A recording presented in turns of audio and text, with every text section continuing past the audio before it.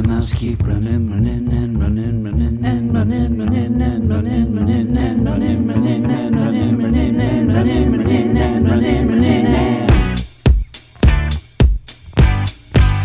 Let's get fresh started, ha! Let's get fresh started in here. Let's get fresh started, ha! Let's get fresh started in here. Let's get fresh started, ha! Let's get fresh started in here. Your spider sense better be tingling because we're back with another episode of the Weird Science Marvel Comics Podcast. I'm America's sweetheart, Eric Shea. And I'm Jim Warner. And I'm Brandon Murray. And this is episode number 17. 17. Here we go, boys. You ready? Strap yourselves in. We're ready for that 17. Back again. Yes. If you want to find us on the intro nets, you can go over to Twitter at WS Marvel Comics, and you can talk to me and Brandon occasionally. We're also on iTunes, Stitcher. No, not Eric. iTunes, Stitcher, Google Play, the Spotify, all of those places that you can go. And if you do listen to us wherever you can, and you're allowed to rate and review us, we'd appreciate it, but we will not demand it, though Eric Shea often demands things. He demands it. And I just want to mention, we don't mention it normally, but because we are a new podcast, only 17 episodes so far. We're young. 17 we're young strong episodes, though, young. Jim. I don't know. Maybe 12 strong, I would say. I don't know. That one that I was not there, I can't say that was strong. But that might have the most downloads. Maybe. Talking about. How dare you? But yes, if you haven't listened to us before, we are a spoiler podcast, so we're going to spoil some stuff. And a couple of these books, especially the last one we talked about, huge spoilers in that last one. So yeah, unfortunately, if you don't like spoilers, you're going to have to go and read the books before you listen to us. And because of that, I'll just spell it out, even though it's in the title. We're going to be talking tonight about Tony Stark Iron Man number 3, Doctor Strange number 4, Multiple Man number 3, Thor something or other. Was that Thor number 4, Edge of Spider-Geddon number 1, and Extermination number 1. That is the lineup tonight. We have a lot of books, and we're going to start with Tony Stark Iron Man number 3, written by Dan Slott, art by Valerio Scheide. We're not allowed to curse on this podcast. Yeah, be careful. Careful. Edgar Delgado. Say his name right. Rachel, I don't know how to say it. I've heard like 7 different times. I heard as close as you can get right there. It was weird. One guy told me that was Valerio Thompson is how you pronounce it. I don't think that's right. I really don't think. From seeing how that's written, I have Smith. Rachel Rosenberg and VC's Travis Lanham. It's virtual insanity as Tony Stark opens his escape to beta testing, but Machine Man has other plans. Man. This is the second time we're doing this, and I still can't get through this. He hates flesh bags and will stop at nothing to bring down Stark and his new game. The story may not be the end of universe stuff, but I had a lot of fun, and it'll surprise everyone here who's listening to our DC Comics podcast. Eric Shea, he hates tech more than Nightwing, I think, sometimes. Yeah. He is against any sort of tech in books, and especially He's probably new tech. hated it longer than Nightwing, yeah, too. he doesn't. I hate it when you use it as a jump the shark moment. I'm telling you, whenever even the situation we're dealing with in this, the whole virtual escape world that we're dealing with, for some reason it makes me go back to the 90s, like when the X-Files went, where Mulder and Scully got put into a video game and had to fight their way out. I'm like, whenever I hear it can get very cliche. Man, exactly. Whenever I hear something about it, I'm like, well, I don't want any parts of this. I already dealt with this. I have my war scars. I don't need any more. Yeah. But with that, as it goes, I like it. I know that Eric likes it a little more than he would let on right away because we'd already talked about this and things. True. But I like it because it's something different, even if it's the same, it's Jim, different. they also did the story in Sliders. Yeah. And I've seen the story over and over again. I mean, really, Ready Player One, The Matrix. It's a pretty cliche sci-fi thing. It's very cliched. And with that, Dan Slott kind of plays with that, even within this virtual world when they do get into it. He even plays with the idea of Westworld. But by the end, you kind of grasp a different idea of what's going on and why. Because at the end, Tony kind of opens up to Jocasta of having a soul and not having a soul, and basically being an AI himself. I'm saying it's not an escape from reality. It's an exploration to find the human soul, Jim. Yeah, this is what I mean, and it isn't that it is. And the weird thing about it is that it's Tony Stark's kind of pompous nature of making a game that he wants all these people to play, but in the meantime, it's all for him. He wants to see if an AI can have a soul and a life and can be virtually if it can be passed off more than he can himself as a human being. Because by the end, I think he also wants to, search this question out, because if these robots, created robots can find a soul, he thinks he can now find his new soul that he's quote unquote looking for. Really, he definitely is. He's not sure he has. The one part that confused me was with Rhodey. Did you understand the exchange? I just think that Rhodey just wanted no parts of this nonsense. He ain't playing games. I just think they wanted him out. From what he was talking about, Rhodey, I came back wrong, and Rhodey realized, look, I don't want to play this. Like, I know why you're doing it. It's not this whole nonsense reason you're telling everybody. Yeah, I know why you're doing it. It's the whole thing. You think you came back wrong. You're in search of something. Yeah, he's in search to see because the whole thing, it starts out at a point of view thing of a beta tester getting involved. Is Iron Man a non-playable character, Jim?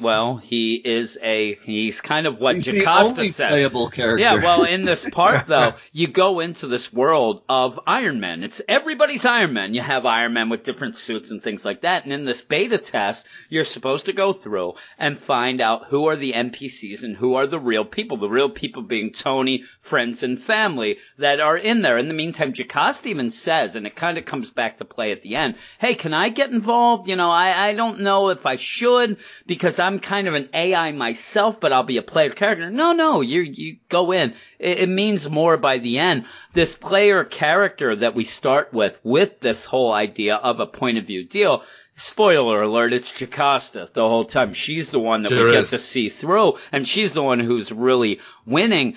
And you get this idea, there's NPCs in there that Tony has made them as lifelike as he can and wants to see if they can pass. That's the thing. The whole thing is you're supposed to find the human people, but to me, Tony wants to see if he's been able to create AIs that are passable as human, because in fact he kind of is himself. And it's such a weird thing. AIs too. Yeah, and it's such a weird thing for even Jocasta, though, for how how pro AI, pro robot she is, the whole equality between humans and these she wants to be these human, artificial beings. That we're in this world where these things are created left and right. There's thousands of these AIs, these non-playable characters, NPCs as they call them. Yeah. I'm not a gamer, so I don't know these things. Yeah. But there's thousands of them. They seem to have their own life and personality. Yeah. And they just start getting eradicated left and right. They do. And it never really seems to become a thing that anybody worries about. And it seems odd, though, for Jocasta and Tony himself to be not upset about it. It still is a game, Eric. Calm yourself down. It's still a game, and it's still... Until it's not. Well, and this is the problem, though. To Machine Man, it's a little more. Aaron Stack shows up, and boy, he's over the top. He's way too over the top. He shows up while Jocasta is talking to Tony about this game and stuff.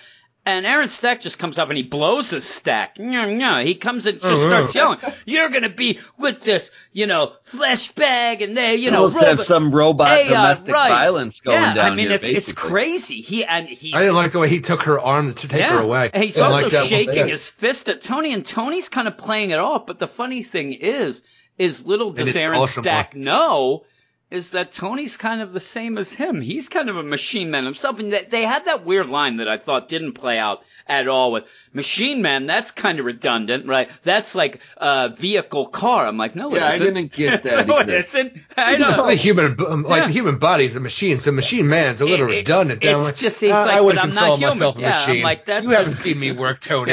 Yeah, really. So you have that whole deal. But he grabs Jocasta and they're yelling at each other. I'm like, this is in front of, Jocasta's This is like boss. when you're at a bar and your friends are arguing, you're like, I don't know them. Yeah, really. Turn and look the other way. You're like, who brought them? It was like episode 50 of the DC Comics podcast. I had to get away from that. Jen, where's my soundboard? With this, though, you do see, as they get taken away, you do see Bethany is watching as well. That's kind of a hint at later happening. She's got a little smirk on her face. Yeah. She's like, oh, I got my end, because what happens then is she does go to the robot bar. You know that robot bar that we all hang out in, that you get I hate the robot bar. They always say, we don't serve your kind here. Yeah, really. Give me some oil. What do they drink? They drink oil. Who knows? But they're playing pool. It's kind of a funny deal. Well, you have Bethany kind of go as a virtual reality, like, robot, and goes, and the way she explains it to Machine Man, to give him this what's great, though? This whole thing is we do have a character in this robot bar. It's Herbie from the old Fantastic Four cartoon that took up one of the spots of the Fantastic Four. I saw him there. Oh, I see him now in the right corner. Yeah. You also have what appears to be 3XL. You got a couple of guys in there. Pretty funny. But yeah, they're there, and she's kind of and I actually like the idea because she's thought it through. Now, this is all a ploy to get Tony off their scent. Well, for her and the controller and things like that. But I like that she's like, hey, I can get you in. Here's a beta test. You're going to have all access. You'll be able to do it. You could bring this down. And he's like, why don't you go and do it? And right away she says, listen, I can't upgrade. Tony made me. I'm a Stark robot. He made me. I can't upgrade. Think of that. I am doomed to just be what I am now. And that's Machine Man's like, okay, I got you. And Stark, he's a problem. You're right. I got to take him down. They're going to go in. I really like, too, for some reason, it's just a nice little callback for anybody who might have, know Aaron Stack Machine Man, that the helm he puts on to, activate his God mode, cheat mode to go into the escape is his old face when he was Machine Man. Yeah. And I really like that little call out there. Yeah. So a lot of little call outs that I really enjoy in this issue. There's some cool little things. And as you go in, you have in this world all these different. You have a sports world. You have a concert going on with Tony's I'd be going mother. right to the sports world. Yeah, I would have too. And it even says you can be, but they're there to look to see if they can figure out the AI. And basically, it's like anybody who's doing something that is less than perfect must be the AI. That's not always the case. It ends up, and they end up in a Westworld, and they even say, I thought Eric would get mad because oh man, somebody didn't watch HBO. This time, I'm like, ooh, they didn't go to the movie there, and I thought Eric would get mad. But yeah, through this though. I'm not that pretentious. Oh, you are. Through this though, Machine Man does enter and just starts wrecking house. He is destroying things, and this is where he's got Eric, the BFG in Doom. Yeah, he does. And you have the idea where I know Eric had a problem with Machine Man is all about AI rights and all about these things, and he does go in and just starts wrecking house, and these AIs are going down. It's almost to the point of saying, look, check this out. I am going to commit genocide in here, but I'm going to do it for all of you, my brothers. You have, in my mind, turned Machine Man into just an outright villain that faces no repercussions. But again, you have to realize that this is just a game. They only exist in this and probably just get reset anyway. So they're not like both. They're not like Machine Man or Jocasta where they actually have jobs or life. They're just going through a routine. But they are. The problem is you are walking a line, and that's kind of the thing. You do see where Machine Man's deal is Tony has overstepped the line. Tony has made these AIs a little bit more than they should be, but they do seem to have a little more of a soul or at least a life than what a normal one had. So it is odd. Even that the one running away. Yeah, I thought this was supposed to be fun. Yeah, you have a Porky Pig. It looks like, and there's some fun things. You even have Miss Marvel at one point. Fighting behind. Looks like and she's stuff. blowing to pieces in the sky. Yeah. And with that though, they do end up, and while Jocasta is in that, she is the one who's winning this game. She's winning as all these other NPCs are getting killed or getting taken out, and it ends with them finding Tony in the game. And that was the big thing, to find Tony at the end. And they do, and he's as Doctor Strange. And it's kind of funny because Machine Man does find him and says, you're as pompous, I should have known that you would say, he's the source coder supreme. And as they do, it looks like Machine Man is just going to rip his brain apart. Now, with that, I'm actually shocked, like Eric said about how he's going through all these other crazy things. I'm actually shocked at this point that Machine Man doesn't realize that Tony's a little bit different than he thought. And maybe he does, I don't know. It seems like Machine Man's out. He's kicked to the curb by the end. But I think he's just a throwaway villain. And then you even see a Celestial behind him. I mean, stuff's going down. And I just don't know how far Escape's going to go now that there is a safeguard that should be put up against the fact of where, Tony's connect this thing. And since, Machine Man does have the God's code essentially. Yeah. He's almost able to rip out of Tony's mind to the point where Tony if Jocasta blasted him, he was so connected because of Machine Man, he would have been rendered a vegetable. Yeah, he would have been a vegetable. I don't think this is going to be going out to markets anytime soon now. No, and she says, and again, Tony, all the other players, I don't know that would go with a player as well, but yeah, that's trouble. But with that, you have Jocasta figure out what she has to do, and since she is the only NPC left, or a player character left, beta tester, she ends up just blasting herself. She ends up, and it's a pretty cool point of view ending shot the game, where she realizes that if she dies, instead of trying to save Tony, she can save everybody by ending the game, and that does end the game. So she figures it out. They come out of this reality, and as they come out, you have Tony, who's just looks smug, who's just like, "Hey, Machine Man, thanks a lot. This was the best beta test we've ever had," and he's so mad. And he's mad at Jocasta because then he realizes it's Jocasta, and the whole idea of why did you stop me with this? This is ridiculous. And that's where you get that wraparound where you have Jocasta, like I said, kicking Aaron to the curb saying, I don't want anything to do with you. And also Poor then machine, you have, man. Bethany kind of like really digging into Tony like, yeah, you know what? It's all here. Aaron was cloning and using all the security breaches and saying for him. that it was Jocasta who also let her security clearances be used by Machine Man. I know, and the dog and the cat are playing chess. Yahtzee, dumb dog. He's a dumb dog there. I like that too. Yeah, it was pretty funny. But this is where you do have where it looks like Tony is supposed to not like Jocasta because Bethany set up. Look, Machine Man got in using her clearances, but Tony does go up to Jocasta and really opens up to her. The most important thing in his life right now is that he actually kind of remade himself cell by cell and digitized and restored his brain and all that. He's kind of a machine. He is a machine man now. And he doesn't know if he has a soul that he's come back. Sometimes Jocasta, dead is better, you know? And he says to Jocasta, do you think I have a soul? Do I still have one? And she's like, I don't know. I'm like, oh, well. That's I know I have one. Yeah, she's like I have one. Yeah. And I love that the whole idea that an AI, an artificial intelligence robot knows that she has a soul where a human being has no idea. That's what I really like. I'm telling you, this whole background story, since it's been, presented the whole idea where Tony thinks he's come back wrong, I really like this whole thing that they're doing. It's like, while we have an over-the-top concept to explore further, the concept itself is not that over-the-top, and it's handled with care, and I really like the way it's being done here. I do too. And really, what this book has is that I had a lot of fun with this, but like you said, in the background, there's some pretty deep things, and you get a deep issue, but it involves a video game and a landscape and this escape deal, and so you can have fun even if you don't care what's going. And this is where, this is the type of comic where when people will yell at us about the DC stuff, oh, you guys just don't get it, you just don't get it, and we sit there and like, there's nothing to get. This has a lot to get, and yet it's very accessible to get it.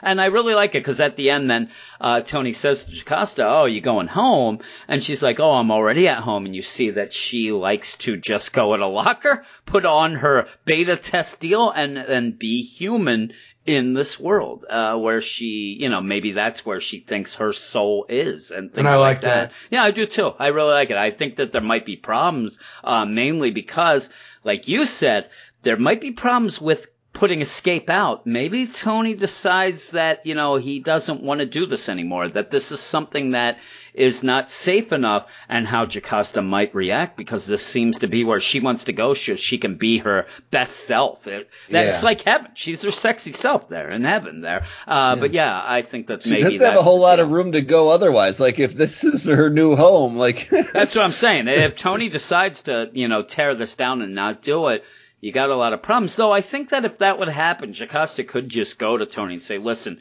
can you kind of just leave it open for me, so I can do this? So maybe that won't be, a big thing. But I really liked it. I gave it an 8. I reviewed this on the site, and I gave it an 8. I actually could probably go higher, but it is an issue that doesn't have a lot of forward momentum. You're kind of still where you were before, but I really liked everything about it. So the controller's still in the background. That's what I'm saying. It's a weird deal where you don't know what he's doing at Stark Industries but it's so fun that I can overlook that, and an 8 out of 10 is my score. What about you, Eric? I've given this issue a 7.5 out of 10. I really enjoyed the art in this issue, and while I don't like the whole video game thing. It's an over-top concept that I'm not a fan of, but I thought it was done really well here, especially to convey the background of the whole, human soul idea that it had to do. Thought it was done very well, but this still remains one of my favorite series coming out of Marvel right now, but 7.5. How about you, Brandon? Yeah, I gave it a 7.0. I really actually enjoyed the issue. I didn't, this isn't a concept to an issue I normally would get a kick out of, but the character moments in it, you know, Jocasta and Tony's and kind of just everything still running around in the background. I'm interested in. So I look forward to the next issue. I'm kind of glad Machine Man's out of the way after his over-the-top performance. Now. So over the top. So over the top, though. But other than that, like, I want to dive into this controller stuff and the trader that's working under Tony's watch and all that. That stuff is intriguing to me. Yeah. And I like that Jocasta's kind of a character in the book. I didn't like her at first, but, you know, really she's grown on me a little bit. Yeah, I love her. I actually, she's one of my favorite characters of anything we deal with. Aaron blew his stack, Brandon. That's what happened. He blew his stack. Yes, but we're going to move on now to the next book. All right, and what's the next book, Eric? Next up, we got Doctor Strange #4, written by Mark Waid with art by Jesus Saez and Joe Sabino. Doc Strange is getting pretty cocky in his far-flung adventures in space, and because of that, he's put himself, Kana, and the dwarf weaponer Ephron in danger from Roxnor, the purifier of the Magistane Empire, and the rest of his army. All in all, though, we see some cloak action, but in the end, Kana has been drug off to become a slave, while Stevie Strange has to find his way back to her, while also discovering what it really means to be a sorcerer. Yeah, and I don't know. The ending seems to me like there's a little more than being a slave. There's some craziness going off in the end, if that's what it seems. It's convenient that every race they run into just wants to destroy Earth as well. Yeah, with that. But yeah, this book kind of takes a weird turn. You kind of go back and forth with the idea of, you know, the setup to go get, you know, the dwarf Ephron and things like that. But yeah, all of a sudden, I'm starting to wonder why we're even in space anymore. Because Doctor Strange does have magic again, and he's using it. And yes, it does lead to Ephron kind of giving him, he's going to be the new, you know, teacher. He's like Yoda to him at this point to kind of teach him the idea. And yeah, it ends up being like, okay, the reason why he might not have magic is because he's a selfish jerk. And just, which is odd. Where did that come from out of nowhere? He just saved magic across the universe, it seemed like before, but now, like, I didn't see him being this cocky guy up until this point. It's like all of a sudden, he was actually pretty selfless in doing it all. Exactly. The whole thing is, I saw him even be upset that he had to make her forget because of how important the time stone was in the last issue, to make her forget all that stuff because he needed to get it. He had to be a jerk, and he didn't want to be. Yeah, he didn't want to be. You know what? Hold my beer, baby. I'm going to go take care of this myself. Goodness. I have no problem doing nothing. And with that, I'm a magic I'll hold man. This beer. I'll hold it too. But yeah, with that, it even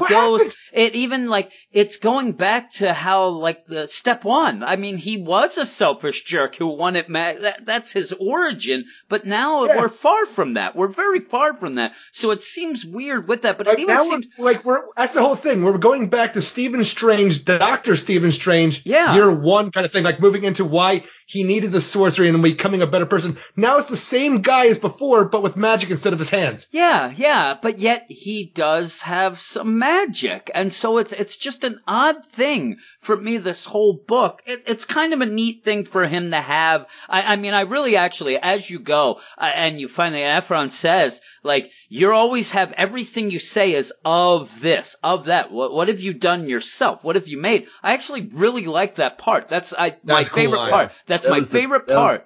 Yeah. But other than that, I've actually never thought of it. Yeah, he's like, I didn't think of that. But other than that, though, you're just thrown onto this planet to go save Ephron. But even then, it seems like a setup as well. By the end, it just seems very odd. And even the whole thing before, when we had that whole magical doohickey, like in the first or second issue, which caused him to make that wish that kept that one planet at bay so it couldn't invade Earth anymore. And we found out in that, like, he had to have this adrenaline going, like, you know, he had to be at the foot of death's door in order to activate this magic. And that's when we saw him do that whole thing. Seemed like we had the same thing here for the Cloak of Levitation. Like, is that what all the magic is now? And you're just not telling me? Because we had to jump off a cliff for him to activate the Cloak of Levitation and have that come over? Yeah, well, that's the other thing. Last issue, it wasn't a selfish thing. He had to almost like risk his life to actually get the magic. I'm not even talking about selfish, but I'm just talking about like an act of adrenaline. Yeah, even then, basically he ends up, you know, freaking out, and then, but that's like, that leads into what Ephron says with the whole, like, oh, you're using magic, mean and mad and whatever. And it just, I don't know. It just you wanted revenge out of nowhere. I'm like, out of nowhere. We went on a space jaunt, and now he's a different person. It is ridiculous, from when we first took off. I really say that they could have gotten away, and they should have. I mean, it was stupid. This is almost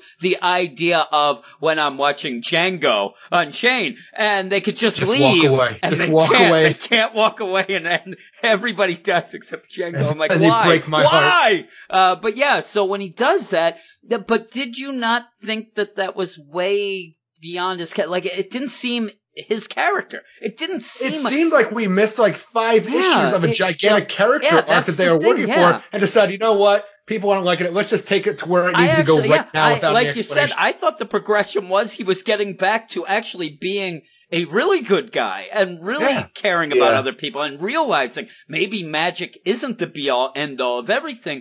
He gets the Infinity Stone last day. And again, you're going to do that. That's a tie-in to that whole, event deal. And it kind of gets wiped away. I mean, he should have that somewhere. He mentions it, but he never uses it. It's never really. I mean, it really could have come in handy. It's just forgotten about almost. I thought that's when he was going to activate when he got the Cloak of Levitation. And then you just have the beginning. Is that why it's like, I can't remember things much? And it's just a weird issue.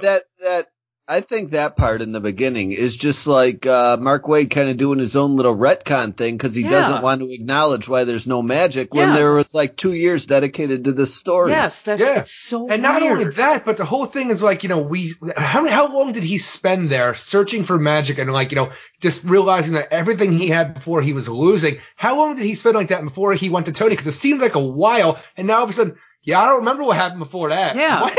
Yeah, it's so weird.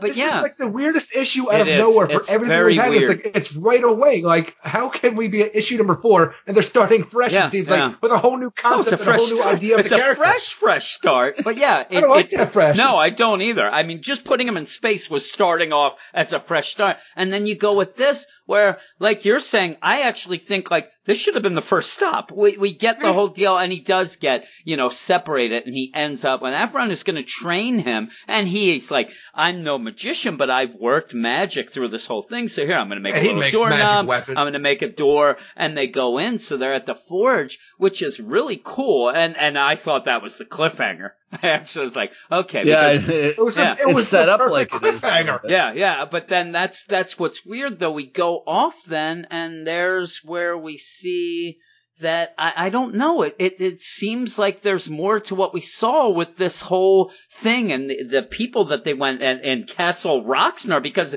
they're my loyal subjects. The Magistane Empire? Yeah, but he's talking as if he's actually, romantically linked.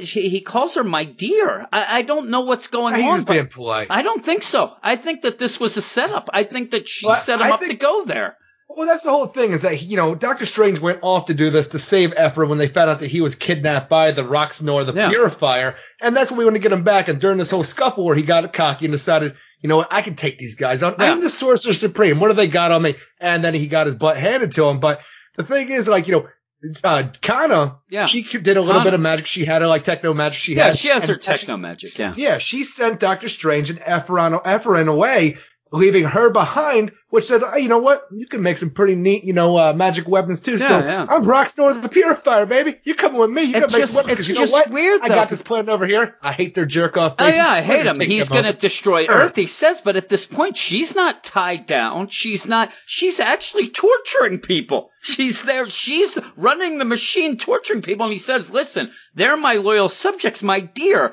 Please stop making me torture them. And she's like, all right, I'll work your filthy machine. Is that satisfying? It seems a little more going on than just, hey, you're my slave. It seems like she... See, I got the idea he was torturing them because she wouldn't do what he asked at first. Well, even so, just the whole my dear, and she's not attacking him. She's there. It doesn't look like she's tied up or anything. She's just Roxnar the Purifier, Jim. We don't have any idea who that is. I'm telling you, I think that Magistane there's definitely more to it than just her being there. It just seems weird because then they're like, oh, we're going to go get Earth. Now, again, it'll probably be the wraparound where she's being nice or whatever to see what he's up to or whatever. But it was a weird ending to me. It wasn't like she's tied up doing anything. And he basically says, hey, if you can work magic, you can take, the place of that stupid dwarf anyway. Let's go. And it's a really weird deal where she's like, listen, as long as you're not going to blow up the Kree Empire, I'm good.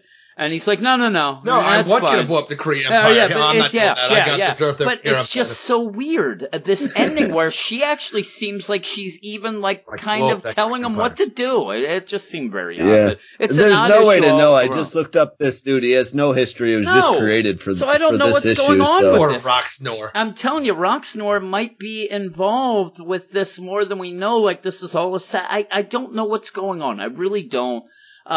But yeah, you have now, Doctor Strange off at the Forge where he's going to learn more stuff. But it's just weird. Out of nowhere, he does magic. He does magic, and just get back to Earth. I mean, I'm sure that this attack is what's going to lead to it. Just as a weird issue. It's just a weird issue. Get back to Earth. Yeah, really. Get going, buddy. Because your character development is flip-flopping back and forth, and I can't follow your freaking... It's weird. Your moods here. Yeah, what would you give it, Eric? Since you've been the most positive with this book, you said. That's the thing is, I've actually thought this book was pretty decent up to this point, because you know what? I can actually get behind, the whole idea. It's got a little slow in the beginning, but I'm like, you know what? It can really pick up, especially after that scroll issue. I'm like, that was a lot of fun. The time stone, we're dealing with some big stuff. Yeah, which is the one issue that's going to be totally, completely not involved with any story, because it was a tie-in. It's this weird thing when I'm telling you jump in this issue, you don't need anything before this. You read that little, prologue before the issue, you're set because this is a different Doctor Strange that we've seen all series. This is the cocky Doctor Strange, and I don't know where it came from,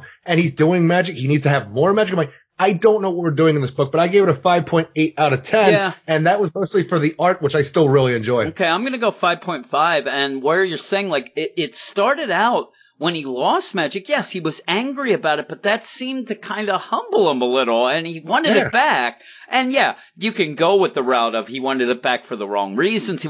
But all of a sudden in this issue, it's so, and last issue was a tie into the Infinity deal. So we're kind of an issue away from what we let, and it seems like we're 3 issues away. Like, out of nowhere, he got magic back enough to get cocky more than he ever was. And it just seemed weird because, like you said, the last thing he sacrificed stuff. I mean, even if you want to go as far as we said he was dumb for putting that shell around and not wishing for magic. But that shows he wasn't as selfish. Yeah. He wasn't thinking about himself. And then you have this everybody just so wants over the top. We have 4 issues. We have 2 alien races now that just want to go and take over Earth. What is this? Earth? Well, hey, it's Earth. But I will tell you too. The scrolls, you can't cage them all in just some magic cage around the planet. Well, it's not all Clintar. And the weird thing about Rocksnar and all this is it starts getting because we have Brandon just tried to look it up and there's nothing with him. He's a new cat. Yeah. It's starting to get kind of like what we say about Thor, where all of a sudden you can't even get a grip of what's going on. I don't know Rockstar. I don't know the threat that he is, what he does, what he's about. So I was really thrown off. But 5.5. What would you give it, Brandon? Yeah, I agree with the 5.5. I don't know. It's just real weird. We get a tie-in last issue that kind of seems to make Doctor Strange book a little more important than you ever anticipated, and then it's totally ignored, and I don't know where this falls in Marvel, continuity. I'm going to be continuity kid here for a second. But because he's supposed to be, he's also this week, I read Infinity War 2, he's on Earth with the stone, fighting with, using magic, doing all that. This all works out for him, huh? Yeah. I just have no idea. Or he loses all his powers again, and he just goes back to space and meets up with this chick again. I don't know. None of it makes sense, and we're introduced to a new threat we don't understand, and now his partner's kidnapped, and he's learning how to make things, and this book is all over the place. I don't enjoy it much right now. The Magistane Empire. Yes. Well, yeah. I mean, it's on the tip I don't of even remember. Tongue. I can't even remember the name of the last empire. They just wrapped a magic bubble around so they didn't attack. No, I don't either. But we're going to move on now to Double A Run's news, and then me and Brandon talking about Multiple Man. This is Aaron Anderson with your Marvel Comics news for the 3rd week in August. First up, Old Man Logan ends in October, but a 12-part limited starts in November. The series is titled Dead Man Logan, with writer Ed Brisson, artist Mike Henderson, and the colors for the Dead Man Logan series will be done by Nolan Woodard, and the covers by Declan Shelvey. In this series, Logan will be tying up some loose ends, and the most important one of those will be Logan going after Mysterio. People who read the original Old Man Logan series would know Mysterio is the guy that tricked Logan into killing all the X-Men, so now it's time for some retribution Logan style. And I'm looking forward to this. I mean, Mysterio's not a top tier villain at all, but Logan isn't in his best shape right now anyways, so I mean Mysterio actually might be a little bit hard for Old Man Logan, who's gimping around with one eyeball and half a claw. So Old Man Logan, yeah, it's time to meet your maker pretty much and get out. Up next we have Donny Cates. He's writing a one-shot called Web of Venom, Carnage Born. In it, we will most likely see the resurrection of Cletus Cassidy, who died in the Venomized event. Cates says it's going to be huge. Lots of exclamation points on that. And I mean, Cates hasn't really let me down, except for that Damnation story, which wasn't too bad. His Doctor Strange part of that was great, but I believe Damnation was mainly written by Nick Spencer, and it wasn't fabulous. It wasn't horrible, but it wasn't fabulous. The Carnage Born one, the art will be done by Daniel S. Bayruth, and covers by Kyle Hotz. Yeah. Basically, it says the cult is been following Cassidy and worshiping him, and now they want to bring him back to life because he's dead. So yeah, Carnage, crazy Carnage. Next, we have Weapon X. Will be ending very soon, says series collaborator Fred Van Lente. I believe he let this slip because no one's getting in contact with him anymore after he said this. But because Weapon X I thought was supposed to be turning into Weapon X Force, and now it seems it might be completely done. And to me, this just adds fuel to the Bleeding Cool's theory that the X books will be coming to a full stop and revamp for the new year. We will see about that. But yeah, Weapon X has not been good for a long time. I didn't mind the first few months of it, but it's getting pretty brutal. The art hasn't been great. The story has just been rough. So yeah, I don't feel bad about this one at all. Next story. Uncanny X-Men core lineup revealed on the recently released cover to issue 1. On the cover, we see X-23, Jubilee, Beast, Cannonball, Iceman, Storm, Jean Grey, Nightcrawler, Bishop, and Psylocke. And it will be in stores November 14th. So 5 boys, 5 girls, everybody gets their cake. So enjoy. I'm pumped for this. I mean, I wanted an Uncanny X-Men title I could start when it starts kind of deal. I mean, I've fallen in and out of comics over time, but I've never really been able to purchase an Uncanny X-Men as it's coming out on the shelf, so count me in there. Next, Fantastic Four, number 5, will be getting a legacy treatment. By this I mean it will have double numbering with a legacy number of 650. It will feature the wedding of Ben Grimm and Alicia Masters, and will also have an oversized page count. And I'm only guessing here. I might be wrong, but it'll probably be priced around $10. And yeah, that makes for a big expenditure for Fantastic Four 1 through 5. You're looking at close to like $26. So that's a little ouch right there, but whatever, it's Fantastic Four, they're back, yay. Next up, we have 2 artists have been named for the upcoming Marvel Knights 6-issue limited series. Travel Foreman will be drawing issue 1, Nico Henrico will be drawing issue 2, and the other artists for the other 4 books have yet to be announced. Marvel Knights will be starting also in November. November is going to be a big week for Marvel, a big month for Marvel. Edit that in. Next, we have a new limited series has been announced. The Black Order, written by award-winning fantasy novelist Derek Landy, with art by Philip Tan. It will be 5 issues. Issue number 1 will be dropping in November 7th to be exact. And if you enjoyed the Black Order members we saw in Avengers No Surrender Weekly, this will be where they pick up, their story picks up. And Thanos is out of the picture. I don't know if you've been keeping up on your Infinity Wars, which you should be because some crazy stuff's been going on there. But Thanos is out. I'm not going to tell you how, I'm not going to tell you where, but he's out for the time being. So they're kind of hinting that this new Black Order is going to have a new master. We will see who that is. And finally, next year, Marvel is celebrating their 80th birthday. And to get fans excited with them, they're releasing some new trade collections called Decade Collections. Each month, Marvel will release these volumes that will contain comics from their advertised decade, along with commentary chronicling the evolution of Marvel. No price has been announced and no page count has been announced, but these bookshelf collections are going to be pretty cool. They're starting at the 1940s and going to 2010.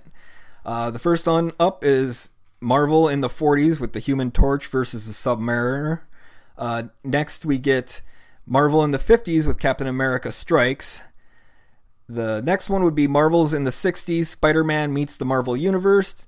Following will be Marvel in the 70s with Legion of Monsters.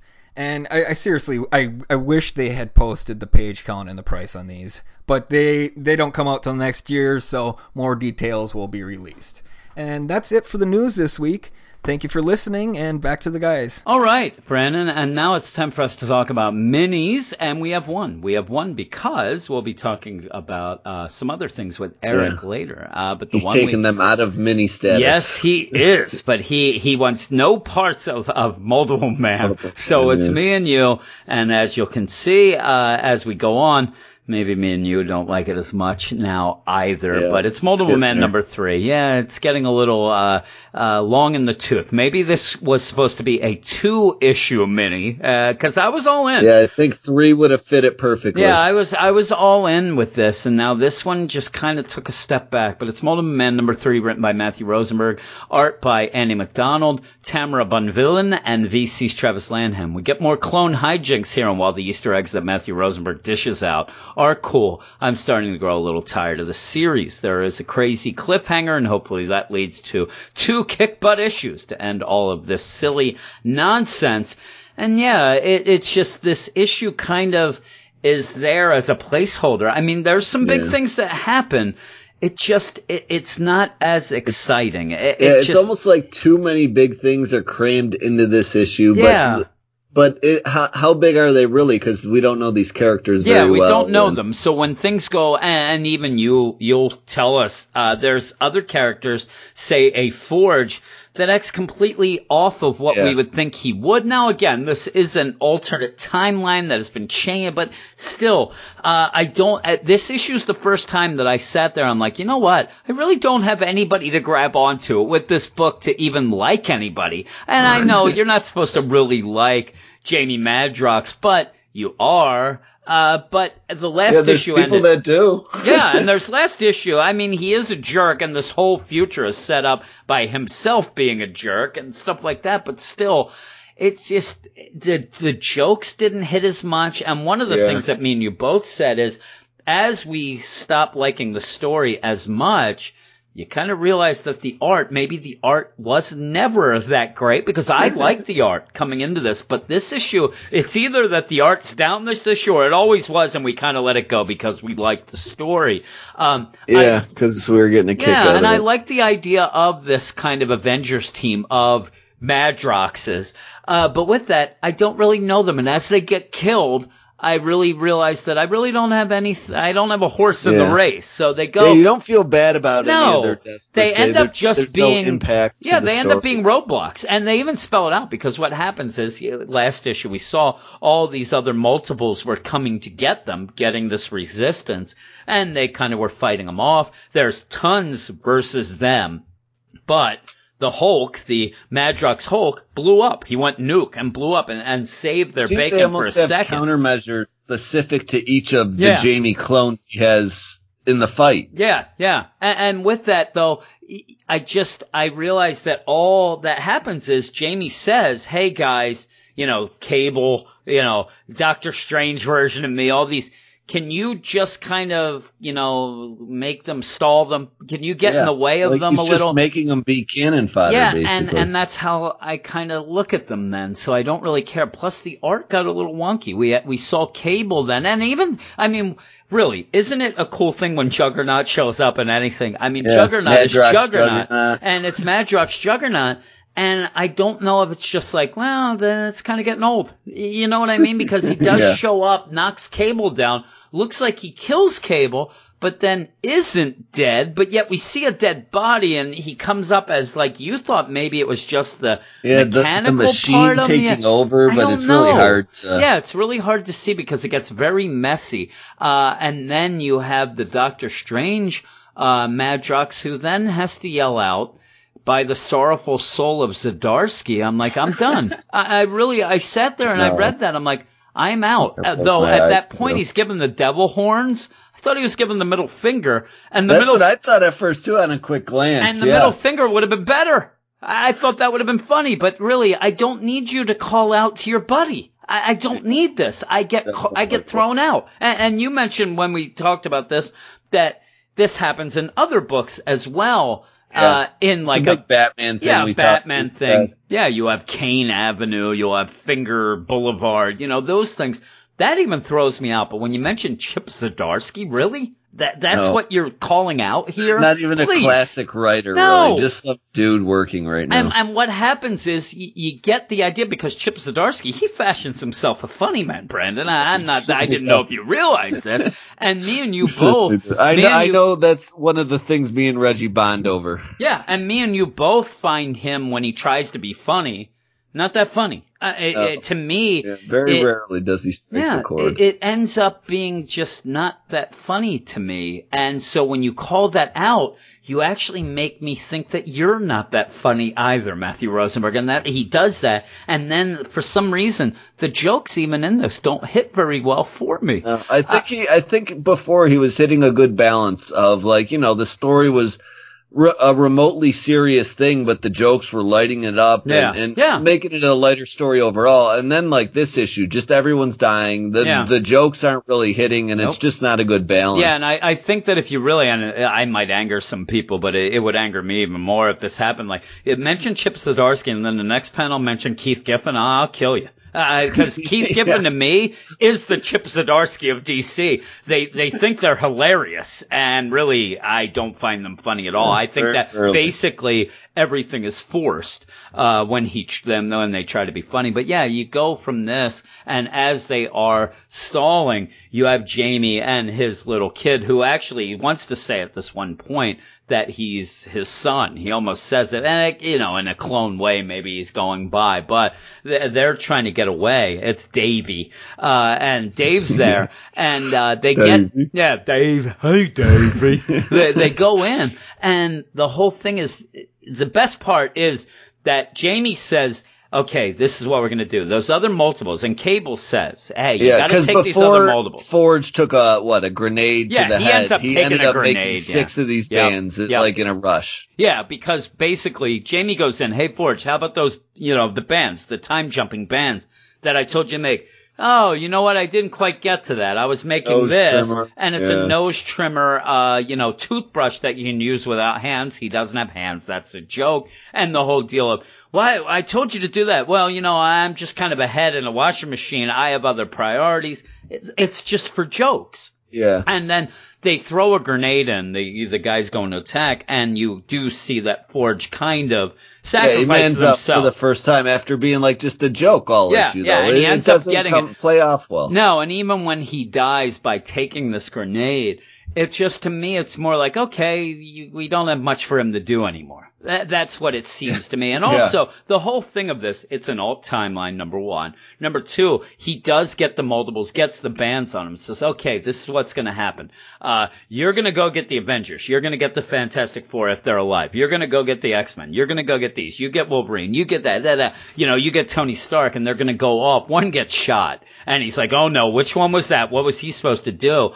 But he does say that. I tried to eye it up. I think that was the Fantastic Four. Okay, and that would maybe wouldn't matter at this point. No, and that's the thing. I think that's just set up because they weren't going to get them anyway. But with that, he does say, listen, if everything goes down the crapper, just go and get me before this happens, and then we'll fix it. And that's all that's going to happen. I mean, really. We talked about earlier, like who's going to be the point of view character going forward? And I think these guys kind of all start stumbling back next issue. They're going to stumble back. Oh, look who I got. They're going to come through, and then they'll probably come back with the wrong people or something. Oh yeah, and I'll tell you, because as this goes on, you do have the Doctor Strange, Madrox fight. The Juggernaut, he kind of gets destroyed at one point, and then you also have the Deadpool Madrox. He goes and attacks a bunch of guys. He ends up dying. He ends up giving them the bishop type deal that's supposed to summon the X-Men. But with that, I think that what's going to happen is they are going to start coming back with guys, and they're just going to be killed. You'll have all of a sudden, and that, to me, that is Matthew Rosenberg's. That's his biggest joke in this, is to show dead characters. That is the gag, and it's not that great. I liked it at that point where I think it was last issue where Jamie was walking down the street. And he's like looking around, like, and he's all those wanted posters with killed. That was okay. That actually to me is like, okay, you're setting up. But it's this combo of trying to be jokey with this dystopian future where you're not as funny with the jokes, and now you've made this future kind of a joke, and this whole book kind of more of a joke than I actually was taking it. Now, I did talk to Ryan from the Uncanny Nerdverse podcast, which you guys should go check out. And he hated this. And I don't know about this issue. I haven't read, they actually talked about it, yesterday on their podcast. I haven't gotten to listen to it yet. I'm sure they still hate it.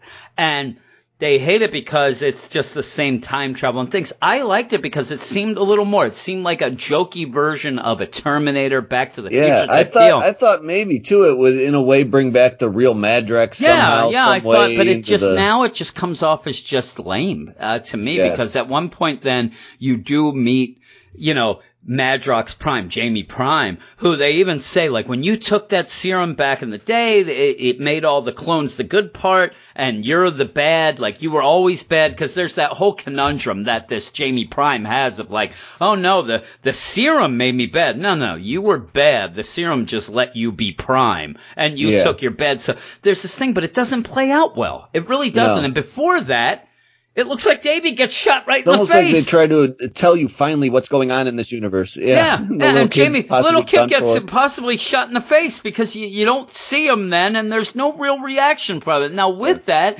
you end up having a beast carpet. The shag rug beast. You see Angel hanging in the background. His it's kind of like a Maestro lair. If the alternate version of the Hulk took over the world. And it's just it just doesn't play out as good as I thought it was before. He ends up taking Jamie Prime ends up taking this nose trimmer and this X-Men contraption deal, the button deal, and he's like, oh, what are these? Well, that's a nose trimmer toothbrush. But that's a button. You press that, it'll make you strong. It'll make you, double what you are. And he's like, I'm not that stupid. What is it? Oh, it gets the X-Men here. And he's like, look around. Do you think I'm afraid of the X-Men? I'm going to call them eventually. We'll kind of, deal with that later. Even at that point, he has Cyclops visor. I mean, there's all these but they're not hitting with me. Yeah. And then the big thing is Madrox says, hey, listen, I've won already. Because either you already feel bad for what you've done, or you're going to kill me now. And you're going to feel even worse about that. And you're going to change your ways. You're going to become good, whatever. And this Jamie Prime's just like, we'll go with the second one, and ends up slicing off his head with a flaming sword. There you go. Done. Yeah, and like you said, there's our, point of view character. And yes, he has multiple versions. It's multiple, man. So it makes sense. But to me, I'm just like almost, and I'm one to never say you're 3 issues in of a 5-issue mini that you should just stick it out. I'll always say, I don't understand what. I think I'd be done. I think if I was actually buying this. I think the halfway point is do I want to waste another, I think I'd be just what, with these others, with Spider-Geddon or Extermination coming out or some of these other books, I probably would be like, okay, I'm kind of done with this. I'll hear about it, see what's going on. Towards the new I'll get one of these new ones because, it didn't hit with me at all. And it actually upset me because at one point I thought. The high point was definitely issue 1. Yeah, and I thought, man, this was kind kind of our little book that we'd be talking about. And like we said, I like to die on hills like that. You know, I'll argue. I was one of the few people that always said, you know, Gwenpool was a decent book. I know. I even say I bring you up anytime people badmouth that book. I said, Brandon really liked it. I really liked it. You had me read a couple issues. I really liked it. So so this was kind of our like, hey, we're gonna like this book even though other people don't. But I'll tell you, if this was the first issue, I never would have continued. We would have said, like an Ant-Man Wasp. We would have said that we're done. So I'm gonna give this a 5.5. What are you gonna give it? Yeah, I gave it a 6. I liked it just a little more. I mean, I guess it's more just holding out hope that it kind of recaptures the magic of issue 1. Yeah, but maybe it will going forward now. I don't know either. A lot of that was like his interactions with the X-Men. I think that we enjoyed, and it doesn't feel like that's really coming back with everyone dead in the timeline they're dealing with. And like I said, I have a feeling that anybody who comes back, they're just going to end up killing them, and then they'll go back again to get Jamie at the beginning, and then we're going to hit some corny joke like you said. The joke is death in this issue, and it's really not that funny. Yeah, I don't think death's that funny. The point, I guess. I don't think that's that funny. I'm watching these alternate characters that we thought when they first showed up, and remember that's the second issue when they were in the mansion and talking shade on all the X-Men. That was fun too, and I thought we were going to get to know a little more of these characters, but we never really did. And when they died, I had no reaction whatsoever. It's just another one's dead. Oh well. So that's that. But we're going to go on now to join Eric again and talk Thor, Spider-Geddon, and Extermination. All right, what's next, Brandon? All right, we got Thor, number 4, Eric's favorite book. We got he likes this one better. Writer Jason Aaron, our team of Mike Del Mundo and Marco D'Alfonso, Marvel Comics production. So here we go with Dan Slott now off The Amazing Spider-Man. Jason Aaron currently appears to be the longest tenured writer on a Big 2 title. Having read all his previous Thor work, I was actually jumping to review the book. Now that I finally knew what I was speaking about and having read and understood all the history coming into it. However, something's happened since Fresh Start relaunch of the title, and it no longer possesses that magic it once had.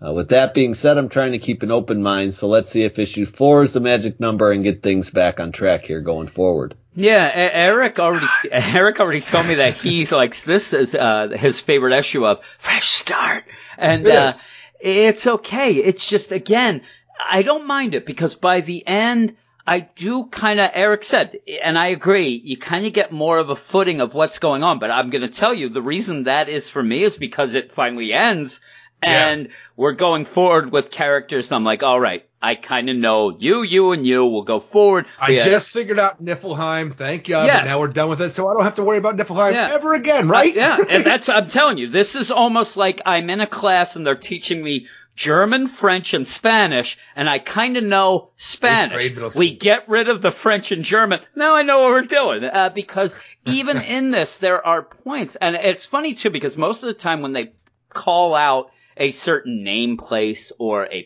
it's always in bold. And at points I'm like, God darn it, it's all in bold. I can't take it. And it continues that. But even with the whole deal of me not having be able to grasp everything, the Cinder, all these things are just getting thrown at me. So what this... Her name is spelled differently twice in this issue. Yeah, really. But what happens in this issue, why I think this is better, is that you do have some big things. You end up pretty much at one point Thor being the king of hell. You have all these crazy things where all of a sudden you do have something to grab onto and have fun with. So I will admit, you had really, if you're a Loki fan, you're going to be disappointed. Loki does nothing at all. But even with Thor and Valhalla, and with that, that's cool. I have a lot of things. It's cool to a degree because we spent all this time for Thor. I can't even say all this time. We had the whole idea about the wedding last issue where we're going to get Boulder and Hela together so they can both rule Hela together, and we can get all the factions of Hela itself to fight against Cinder and her armies. But then, while this is going on, this ain't going to work. These are all just, the reason they're dead is because they're not warriors. What we need to do is go to Valhalla, get ourselves some Valkyries, and that's what we had Thor going off last issue. Yeah. And it does sound awesome.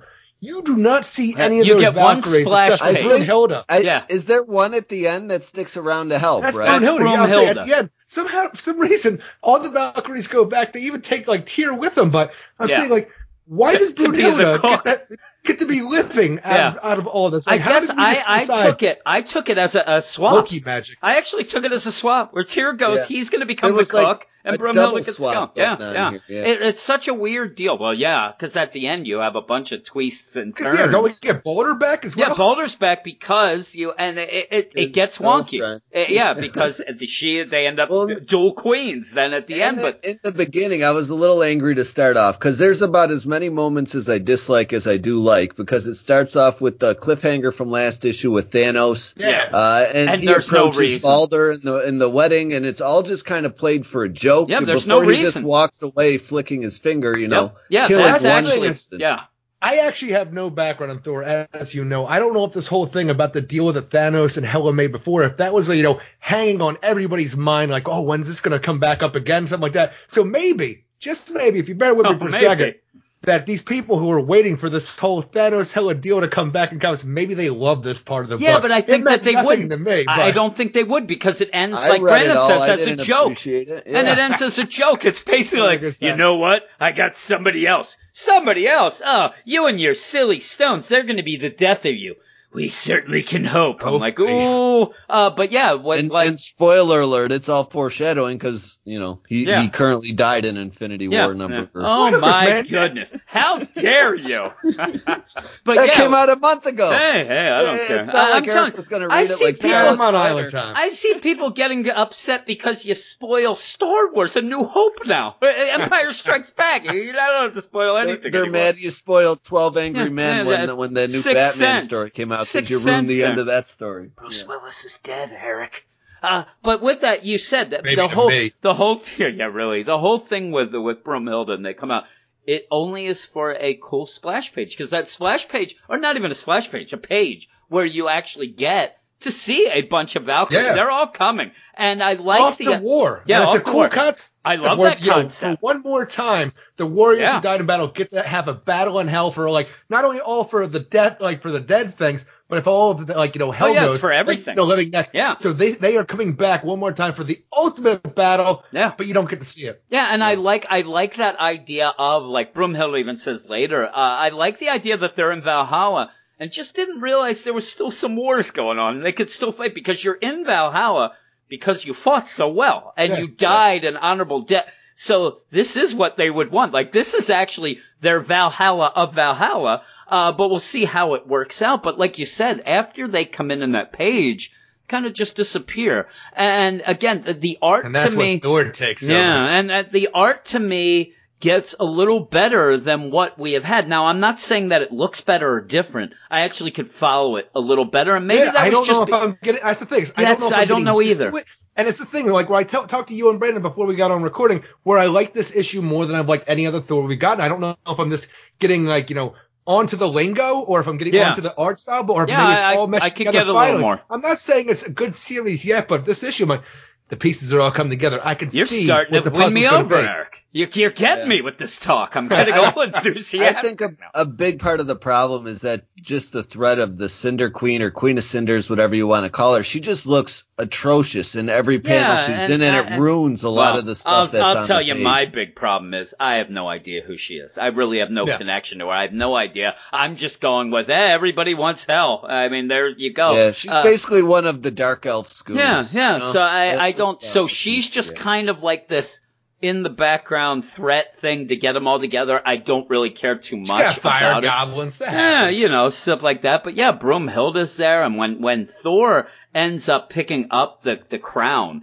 and puts the crown on, becomes the king of hell. Helmet. Oh my God, it's so cool. And then I'm like, how have we not explored this in the story yet? Because now that's all I want to see. And with that, all of a sudden, now I love the art. This is what I'm saying. I know Niflheim. We'll stay here my goodness! I'm like, boy, I'm in. So yeah, I like was his rock hammer too. Like he says it's made of blood. And it's awesome. Frozen blood and stuff. I'm like, so cool. But he's then talking metal. Yeah, really. And by the end, though, you have them fighting, and really, the whole deal is they defeat Cinder. She ends up getting taken away. she teleports out of there, and then that is the worst part about it, because we've had this whole big build up where the whole idea is we're accidentally here from what Loki and Thor were doing, and we end up getting into a battle, which was supposed to lead us to Malekith, for the whole ultimate battleground. And this whole thing with Cinder felt like it was supposed to be a lot bigger. Like, we were having weddings to set, and all of a sudden, this one issue, it's all over. Malekith, like, take me away. I'm Audi 5000. She's out. That's it. Yeah, and like, then with that, how is that the end? And then with that, you have this whole like, hey, give me back my crown. And then, oh, you're lucky there, Balder, because I would have killed you if you would have been the deal. No, we're married. Slip on the ring, and now all of a sudden, I still don't understand what happened in this. I don't know what's going on then. Carnilla is taking Balder's place and marrying Hela. I didn't even think at this point we needed a wedding anymore. No, you don't. That's what I'm saying. Especially if Balder goes away. Yeah, it's weird. Like, they could have... Don't need to unite the armies. No. What are we fighting over? This is my thing that I don't understand. Like, is it that because it was set in motion, it had to keep going? But I never got that idea. So when it happens, I'm like, why did you just do that? A wedding or what? Really. I'm like, why did you do that this? or whatever his name is, he gets to go to Valhalla, even though he betrayed them all in the beginning and unleashed Hela. And he seems to be a swap, and he's going to become the cook. He's going off, with Broomhilda. So he's going with that. And then Broomhilda gets to stay with Thor. Then they go out. But this wedding, tweaked. I just didn't understand it. I didn't either. No, I was like, I don't understand it. The thing was, Carnilla wanted to be with Balder and was upset because if he married Hela, they could not be together. Yeah. So she takes his place. I'm like, that doesn't. Yeah, it seemed like step H. That didn't need to happen. But then they go back. They go back to the realm of the living, and that's when Loki goes to Thor and says, listen, and then you even have Balder, he's like, oh, I want to see Mother again, he's doing all this, and Thor's like, yeah, there's a lot of battles going on. Broomhilda, for some reason's with them. We have no real reason why that is.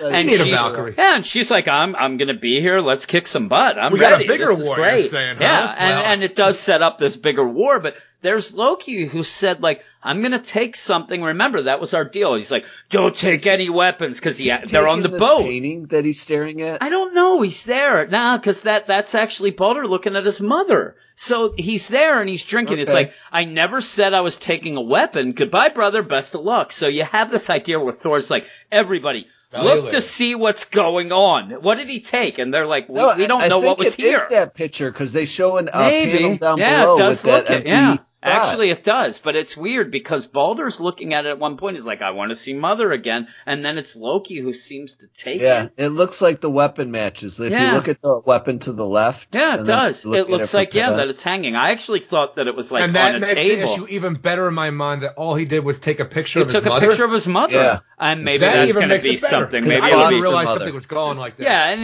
in that you have, the comic relief of Thor at one point. Brandon said that he thought that Thor was switching sides. I actually thought it was funny. He thought Thor was dead. So he's like, you're my new master. Your master's over there. Forget we said that, and runs over to Thor. I thought that was funny. He had a few good moments. Yeah, and just the idea of when Thor came back from that, I like the progression where you ended up with Thor in Valhalla. He's gathering up Broomhilda and the Valkyries, and that's where you have, as Thor is trying to eat Loki because he thinks he killed him. He's like, no, come on, dog.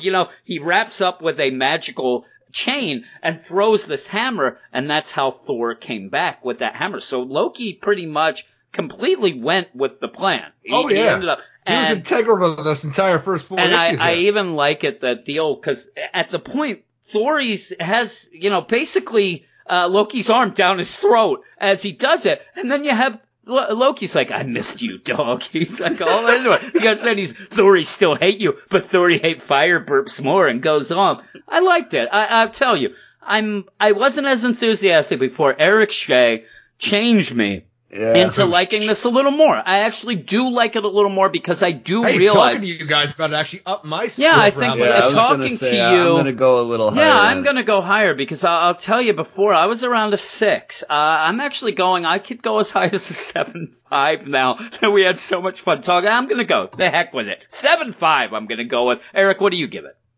I'm giving this a 7 out of 10. Oh, shit. Well, I'm going back to 7. Did I say 7 out of 10? I can't be more positive than you. I'll bring down the average because I gave it a 5 on the site, but I'm going to up it to a 6. Yeah. Because I had a little more fun. We figured like I said, 6-5 with that picture, which made it kind of cool. And just the idea that we're upping the score for a series that we loathe from the get-go, something we don't even like reading, and this issue, for whatever it is, came together and was able to put all the pieces together. It made me understand what they've been trying to tell me for the past 3 issues. 8 out of 10. I'm gonna go. I'm gonna stick with 7.5. I have to go with what I think, because there was a lot of things I can grab onto, and it just seems that the art became a little more easy to follow. Yeah. And like you said, it may be because we're into it, but now that Cinder's gone and we're actually not in the hell. Maybe it'll get even better. Because with the backgrounds, we can follow.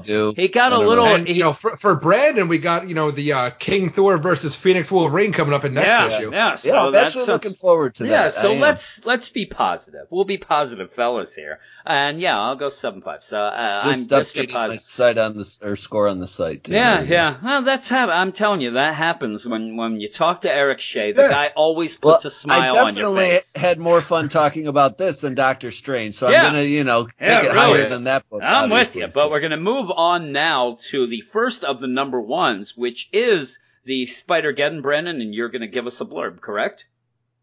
Yeah. We got Edge of Spider-Geddon number 1. I'm so lazy. I just wrote Spider-Geddon. That's why I said it. We got to be clear, because then we're gonna get Spider-Geddon. I know, it's just like the Edge of Spider-Verse to Spider-Man. It was crazy. They do this. They did this with the last one too. So this is kind of the sequel, just with a different end name of Geddon instead just of to verse. Confuse me. But go ahead, Brandon. We got writer Jed McKay, art team of Gerardo Sandoval, Brian Reber, and VC's Corey Pettit on letters. So the Spider Family related event coming off the heels of Spider-Verse, the Edge of Spider-Geddon starts here. And while I'm not quite mentally prepared for another Spider event quite yet off the heels of Venom Inc., I like Spider-Verse enough to be open-minded to the idea of this. So let's peek in on the first Edge of issue and get into the punk state of mind. Just don't call our featured character Spider-Punk if you fancy your nose straight on your face. Yes. I'm doing it. I like Spider-Punk. And I'm going into this with no... I figured Jim would like this world that they kind of build around. I like it. And I'll tell you, I like it because it's fun. And I like it also, you also have a little, Ramones reference and the beat on the brat with the bat there and stuff like that. But I like it because I didn't read a lot of the other things, though... You kind of get thrown in here, and I'm just in for a fun time. I don't know if Eric's the same way, that I just want to have some fun, and I'm having fun with this. And the art is incredible. So it's good to look at. And it was easy enough to follow once you kind of get in the mode of what's going on until the end, where I was a little confused of what was really going on. I'll help you out there, but it starts off with just a quick intro, basically, of your character and the world that he's in. Toby Brown. I'm the Prowler's the Spider-Man of this world. He's the anarchic Spider-Man. Anarchic, I said. Me and Jim had problems with this word. I'm telling you, I was talking to Brandon or Eric today on the way home.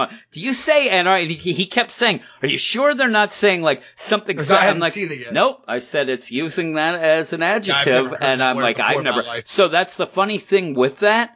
I think that's why they keep calling them the Spider-Punk, because it doesn't roll off your tongue. But you go in, and Brandon, you lead us through this. You're more of in the know, so let us know what goes on.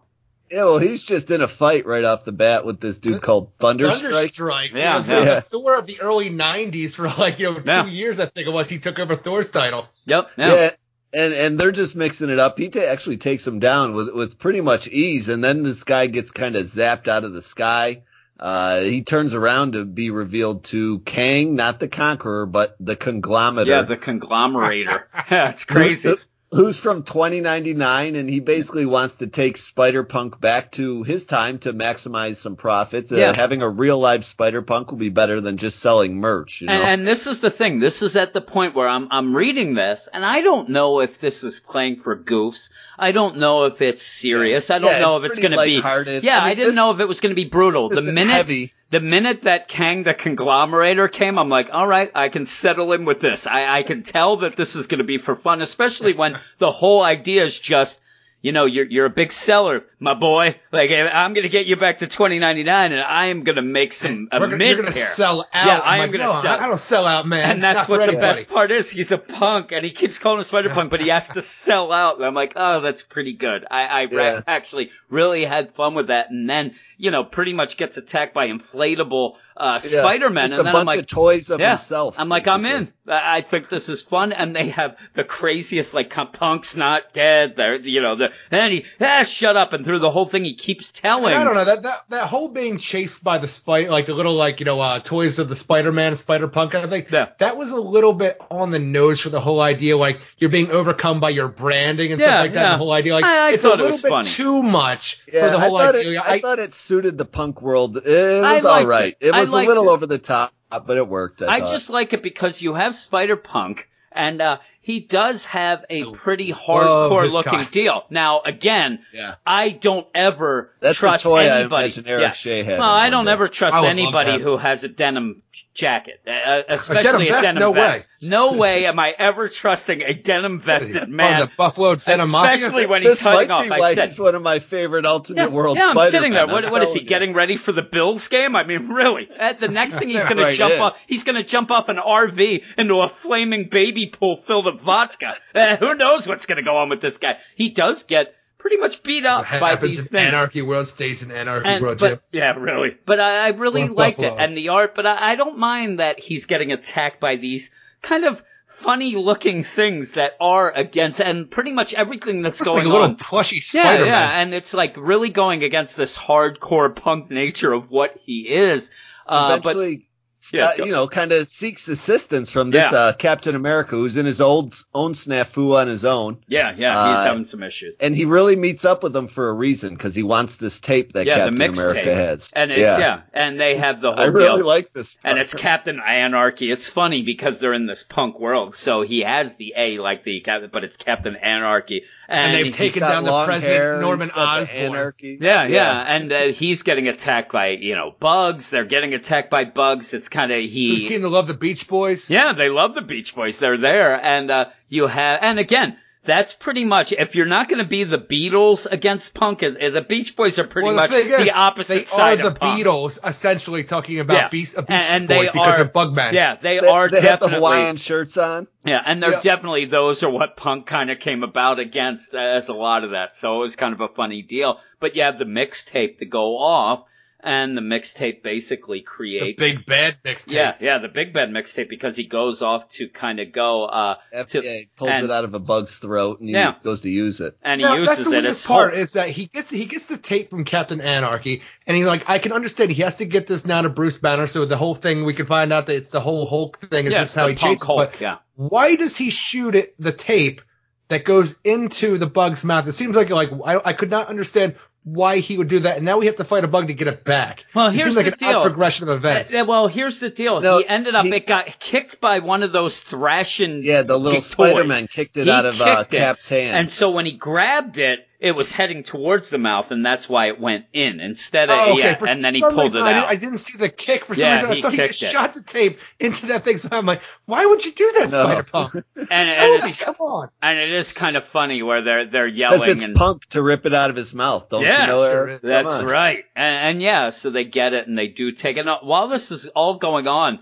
Kang just keeps showing up, and he's like, hey, guys, this is kind of your destiny, and you get in that whole deal. Why aren't you taking Captain Anarchy here? I like Captain Anarchy's like, who's the meatball? And he's like, why don't you take him? He's like, the branding, he's a little too edgy. And also, he ends up dying old. You don't want that. And it's kind of the whole it's kind of the 27 club there where he's like, Spider-Punk, you die young. Yeah, that's what we need. We need. And I was like, oh no, at this part. I was like, don't tell me that. Yeah, and he doesn't want to know. But in the meantime, you do have the Punk Hulk that comes out and ends up kind of destroying, or at least taking care of Kang at that one point. And that's where the ending happens, because he looks a little like Michael Jackson here, Yeah, he does. And at the end, then, you end up having this female Spider-Man. Changes a little bit throughout, it seems like. For some reason, he gets like more and more feminine looking as the issue progresses. Yeah, at the end, a woman comes out. And Brandon, this is where I have to rely on you of what's going on here, because she comes out and Spider-Punk and Spider-Hulk take out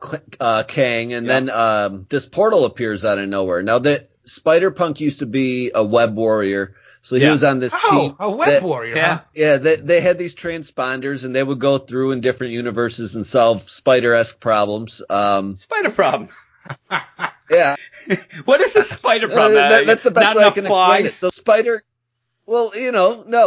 universe. I know. Ending things, basically. They would interrupt them from happening. Right. So Spider-Girl still kind of got one of these transponders, and she jumps in. Spider-Woman. Yeah. Spider-Woman, yeah. She jumps in to grab one of her old mates, one of the people that would immediately be down with the cause, and he obviously agrees to it, and they go off to start assembling the crew. Now we're going to get different issues, each different one-shots, and they're obviously going to get be like Deadpool kills Deadpool. We're going to have like a rogue Spider-Man going around trying to kill other Spider-Man. Well, I'm pretty sure it's going to be that weird dude we saw in issue 1. Who's going to be this threat? We didn't really know who he was. Remember that real ugly dude with a lot of teeth?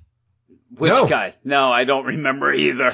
He was in issue 1 of Spider-Man, and Mysterio was begging him for an extra chance. Oh, the demon. I got you. Yeah, I got you. That's what this is. You meant this book. I'm like, this is number 1. Brandon, what the heck are you talking about? I sat back and I don't think you think Why didn't they take the Hulk? I mean, she even said, she's like, oh my God, a punk Hulk? Good grief! Jim, this is spider problem. I'm telling you, I don't care. Spider problems are always spider problems are taken care of with a punk Hulk. He can always come in handy. He came in handy here. But I do like the idea of that, like what you're saying. But it's a weird kind of deal where you kind of have this with no explanation, even with the point where it would have been funny because you do have punk Hulk there, and she comes through. Spider-Woman comes through.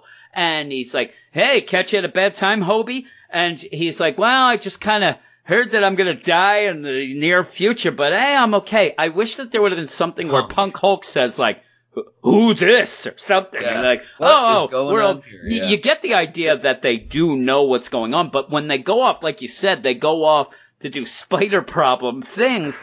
But while so by the end of this, though, if you're jumping in like me and Eric, I don't know what spider problem things are at that point. So I'm like, boy, he's really just going off and really ditching Punk Hulk. Poor Punk Hulk is just there. And not only that, but after he forced Punk Hulk to become Punk Hulk again when he was out, this is what I'm saying. I don't ever want to do this again, Hobie. I know we're friends, but you can't ask me to do this. I need you to do this.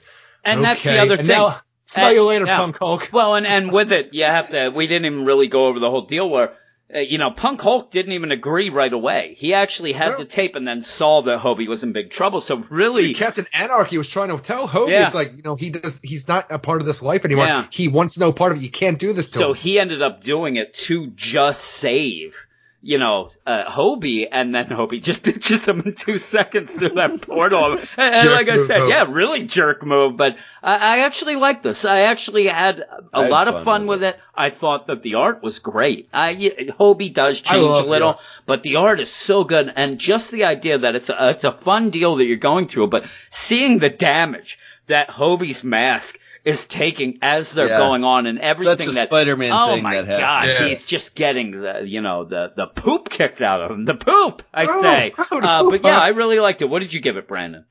Yeah, I gave it a 7.5. I'm going to stick with that. I did take some points off because, like you said, your beef was it didn't explain anything about Spider-Geddon. It just is basically a one-shot about Hobie and a little background on his character and what he kind of does in his world. So if you don't have any background with Spider-Verse, if this is something that, Spider-Verse, I'm sorry, I'm going to start mixing them up.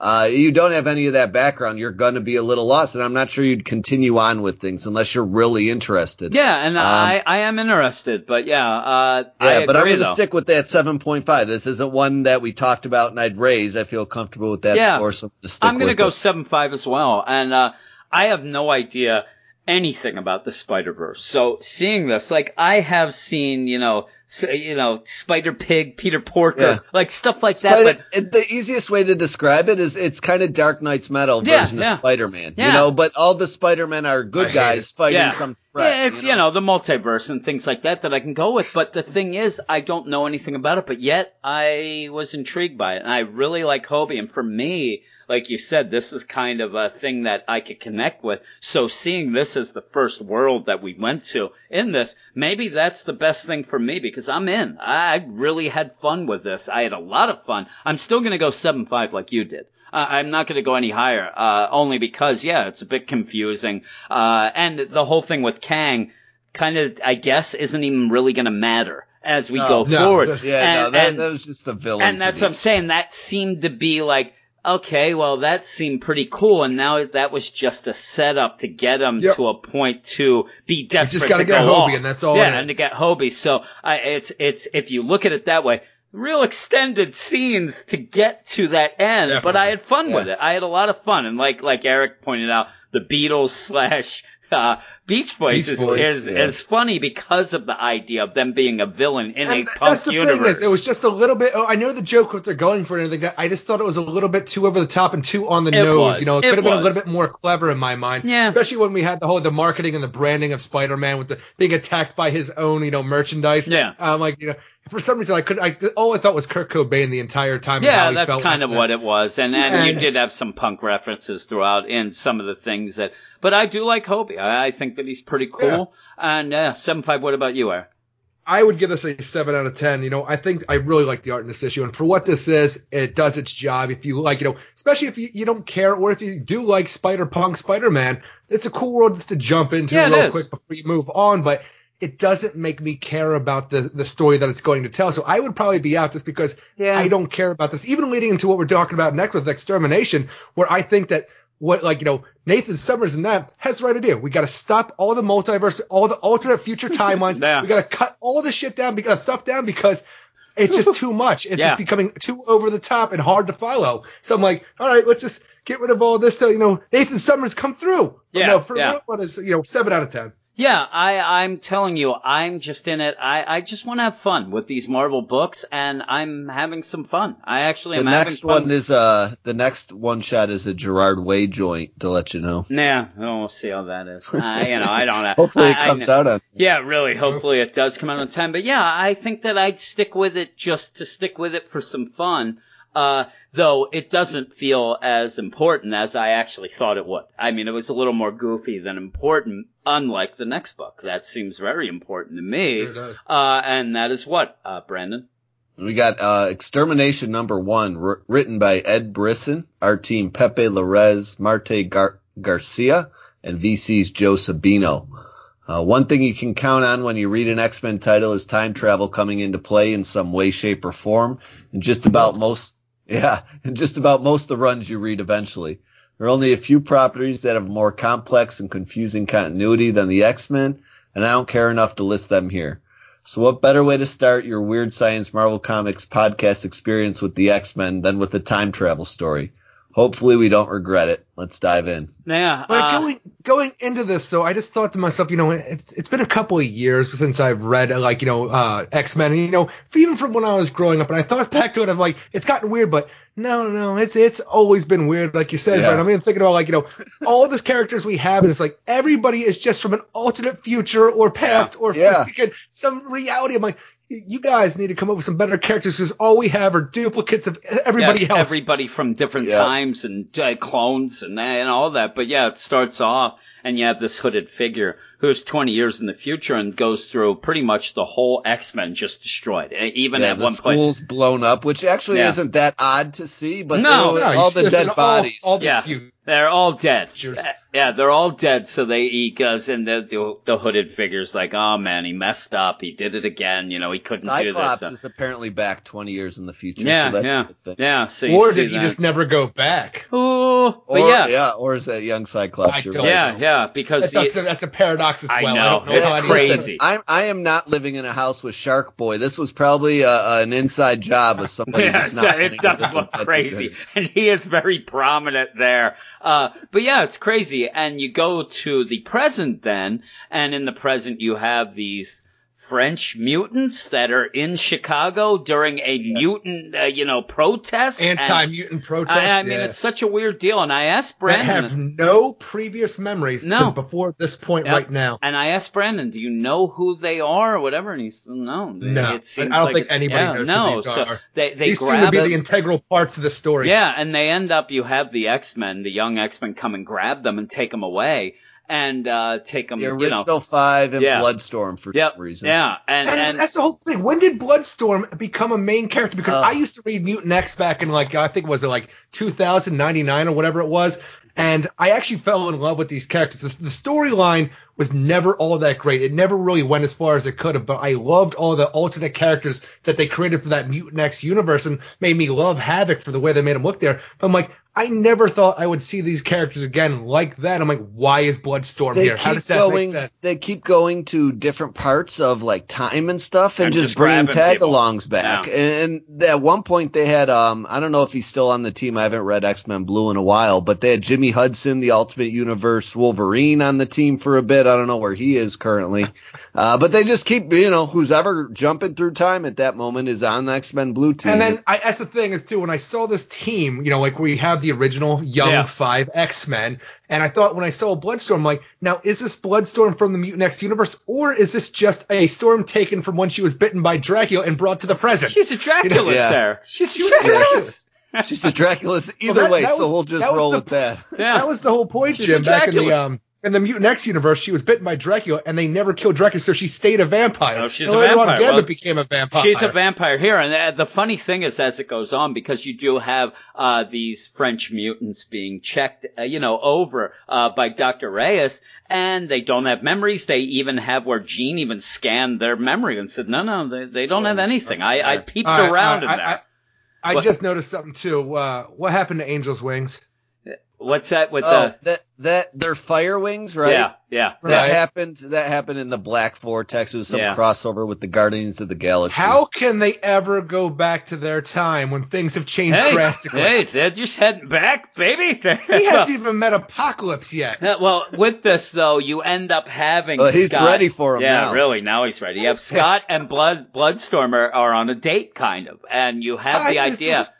Yeah, you have the whole idea where with the vampire Scott. It's a good thing. Scott's trying to he doesn't know how to order and all that, but they just get attacked, and then they get attacked by Ahab and his hounds. One which looks very much like the Batman Who Laughs. And this is an alternate future villain. Yeah. It's crazy. Was it Days of Future Past villain here? Yeah, it's crazy. And what happens, though, is I actually like this deal because obviously they want to get rid of Bloodstorm right away. She's just there. She ends up getting run through, and she gets killed. And that's where Scott's like, oh, my God, Bloodstorm. And Abe's like, listen, there's a lot of these vampires around. I have got I have silver weapons because these vampires. That's my favorite line of the book. I had my harpoon laced with silver for such occasions. Like, you just run into mutant vampires all the time there, buddy. Huh? And he says, he basically like, the future is lousy with these vampires. I'm sick of it. And I'm like, that's pretty funny. Because then that just makes Scott freak out and just blast them. But they're not dead somehow. Yeah, no, they seem to get away, and I thought the hounds died, but the hounds I think died, but he got away. No, there's 3 blue bubbles teleporting everyone out of there. Yeah, so maybe they're dead and they went with them. Dead bodies, but they go. In the meantime, you have this hooded figure watching, and he's chasing, and it's very quick because you have Scott reacting to, Bloodstorm. She's dead. He's walking out. He's trying to get a hold of Jean, like, code blue. And in the meantime, then you also see that Bobby is in big trouble as well. He's the first to react. Yeah. He leaves his, play he's at or whatever? He was at a play. He was at a play. No, it seems like he's watching Hamilton. Yeah, it does look like Hamilton. It's actually their version, Jefferson. It's actually on the marquee. So he's watching Jefferson, and he does react, and that's where he gets attacked. And things they get crazy real quick. Yeah. Because then Cable shows up. And I started liking it. Yeah. This is also with me, and even without having much of an X-Men background, I did review this on the site, and I said I don't have a lot of X-Men background, but for some reason, this story is basic enough even with the crazy characters, that I can concentrate more on trying to gather what's going on with the characters and things like that. The craziest part is where we have Ahab. He just killed Bloodstorm. He seems to be all infatuated with Cyclops, which whenever we have something like that, and plus you add in the whole, the Cable aspect and the young Cable aspect by the end, it only makes me think of, Mr. Sinister's back in town. But it's such a weird thing because it seems that Nathan Summers, the young Cable, and this Ahab, they are separate incidences going on, and they actually don't have a connection. And with that, Ahab even kind of catches some people up if you're just jumping in this. And this is a tough book to just jump in, especially for me. Eric at least has a background with things, but even when he shows up, he's like, boy, you're a lot younger than I thought you'd look. Like, you look like a little baby. And then he laughs and like, oh man, you have a little more powers than I thought. More along than I thought. So I was like, okay, that kind of gets you going. And because I had read a bit of the X-Men, that was actually the only X-Men I've really read was that Bendis when they brought them back. So I actually ended up knowing, about the younger team and all that. But yeah, they end up and it does seem like Eric said, it seems like a separate deal there, where you have Bobby getting attacked and Cable goes to help shows him. Up. He's trying to help him. In the meantime, they end up back where Scott ends up back at the Xavier Institute there. And he's just yelling, they killed Bloodstorm, where's Rachel, all this. And again, you guys are going to have to take over because Rachel Summers, the future, the alternate future version. Rachel Summers is a future version. She used to be a hound for Ahab back in the original story that escaped him, started working with the X-Men and came to the present with them. She's been actually around since the early 2000s. She's been around for a while. She's not like one of the original 5 that's only been around for a couple of years. And that makes sense. I'm just waiting for Madeline Pryor to show up now, too. I'm like, and then we have the original Jean Grey back, the young Jean Grey. We have Rachel Summers. I'm like, there's a lot of stuff going on. We got to shut this down. And with that, she Rachel ends up getting these marks back on her face. I was going to say, that's mark. the thing. The hound marks start coming back, so she knows what's going on. And, they're trying to figure out what they can do because they can't get a hold of Bobby. And they start and they use Cerebro. They're trying to get a hold of not only Bobby, but who is attacking them. And they end up like, well, I can't get a hold of Bobby, but I got a blip from Cable. Shield. I mean, there's some crazy stuff going on where they realize by the end of this that both Cable and Bobby are dead. They are done. They can't get a hold of them. And that's pretty crazy. And, then you have... Well, Bobby's taken, and they find that Cable has died. Yeah, it's just weird. Yeah, he takes him. He kills Cable. But I'm telling you, actually, it looks like he has like a shocker on Bobby who he takes then and puts him in a tube, but they can't get a hold of him. They can't end up getting that. All of a sudden, then Jean Grey comes with Nightcrawler. I'm like, I don't know what's going on with this craziness. Red team. This is the team that's not my favorite team. It's just, I'm telling you, when you start adding all this stuff in, and then by the end, the whole idea that now it's like, Cable came back to let this original X-Men team see what their future selves looked like so they could finally go back and, change his future. That's what it seemed to be Cable's mission now from all along. And this younger version's like, it's not working out, old man. I'm going to have to, put things in my own hand and kill his future self. You are playing with a lot of forces right now, Marvel. That's where I'm confused here because in the beginning, before we know it's young Cable, he says, he blames some old man. Now, I don't know if he's talking about... He must mean Cable. He's blaming Cable. Yeah, he must mean Cable. But Beast is actually the one that brought the original 5 back. I guess, though, maybe in the future, Cable was supposed to do something to prevent that. I mean, really, here's the thing. You have the young Cable at the beginning saying, oh, man, you messed up, whatever. And what he is looking at is the destruction of the X-Men. So you get the idea that teenage Cable is trying to do something where he's not trying to get rid of them. He's trying to save them somehow and trying to change the future. So, it's going to be one of those things where it looks like he's bad, but he's trying to help everybody and at least save them. But it is weird. And like you said, I took that he was talking about Cable himself, that Cable was supposed to kind of change all this wonkiness. And I think, I don't know what Extermination really is about, but the way it's playing out, is it just to get everything back in order so that they can actually. From what I understand from solicits, it's to basically get these original 5 back to the timeline so they can do the next event, which is kind of thinning the herd of the lineup. That's what I'm saying. Try to get things back in order. When they go back to the normal timeline, if it doesn't become its own Earth itself at that point, like, you can't change the past or future, stuff like that.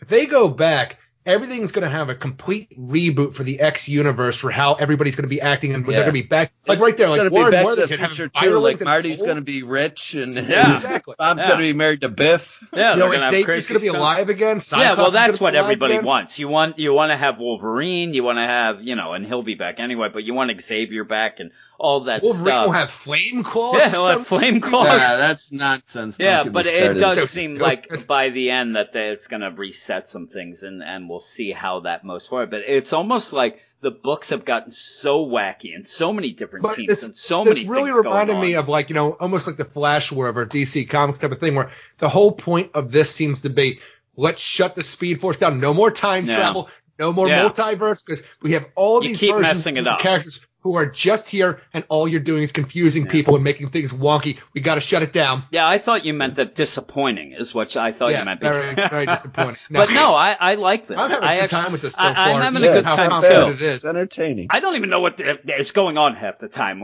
but it seems big. And really, in my review, I said this is pretty much going hand in hand. My view is when me and you, Brandon, talk about Death of the Inhumans, where there are things getting killed and all these things, so it seems big, but I don't have as much of a connection because I don't know all the characters, but I'm willing to go forward and have a lot of fun with it. What did you give it, Brandon? I gave it a 7 out of 10. I liked it enough. It started off a little slow. I liked the whole reveal of young Cable by the end, though, and him getting the original 5 back to what we think is where they belong, so he stops this future he saw from happening. The roster's a little crowded, so a lot of the jumping back and forth kind of slows the progress of the issue down a little bit. But this was an oversized issue, and it read a lot quicker to me than a Doctor I didn't realize Strange it was oversized. or a Thor. Yeah, I didn't either. Yeah. I didn't realize. And it's funny because we didn't mention it. When I was reading Thor, that first 10 pages of Thor. Oh my God. Oh my goodness, that was crawling. I kept looking. And then all of a sudden I got into it. And I was like, oh, that's it? Yeah, then I got into it because it did pick up then. This I never once looked. This is where I say to Eric, it doesn't happen a lot. The art is also great, too. Yeah. I mean, this is probably my favorite art of the week, just nudging out Spider-Verse in that category. I think I like Spider-Verse a little bit more than the art. I'm with Brad on this one. I think this book does take the cake for all the best art this week. How dare you? I'm going to go 7. I like Spider-Geddon too. Yeah, I'm going to go 7.5, and mainly because a lot of the big things happening and things going on with that, I don't really get as much. So, I'm not going to. Some of these things aren't going to hit as big with me that they would with a lot of people who know more X-Men lore and things like that. But I still liked it, and I do like the art, though. I think Spider-Geddon was better. But 7.5 for me. What about you, Eric? I'm going to go 7.5 as well. And the whole thing that really I like about this is that it got me start thinking about different, because you guys know I've been out of X-Men for a while, and I've been trying to catch up on different aspects of it.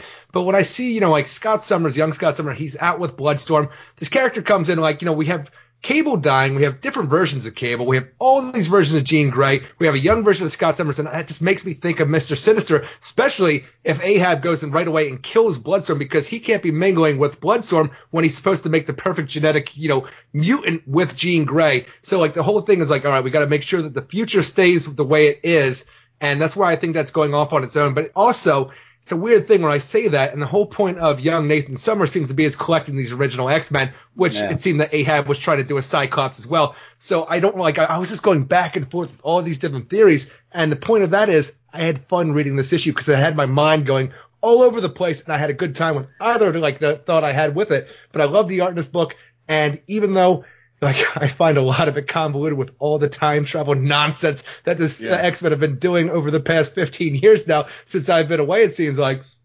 I had a lot of fun reading it. I actually really look forward to seeing where this book goes. Yeah, that's cool. Yeah, I think they do a good job, actually, of this issue of if you just have a small, identity of who's on what team, That's all you really need to know. You don't need to know much more than that, and it works in that way. Like, this is one of the first X-Men books as a team together I've enjoyed in a while, because I'm not really digging the color books. And you're an X-Men guy, so that's pretty good. I'm a Wolverine guy. You're a Wolverine guy, but yeah, I enjoyed this. It was fun. Yeah, so that is it. What is your book of the week, Brandon?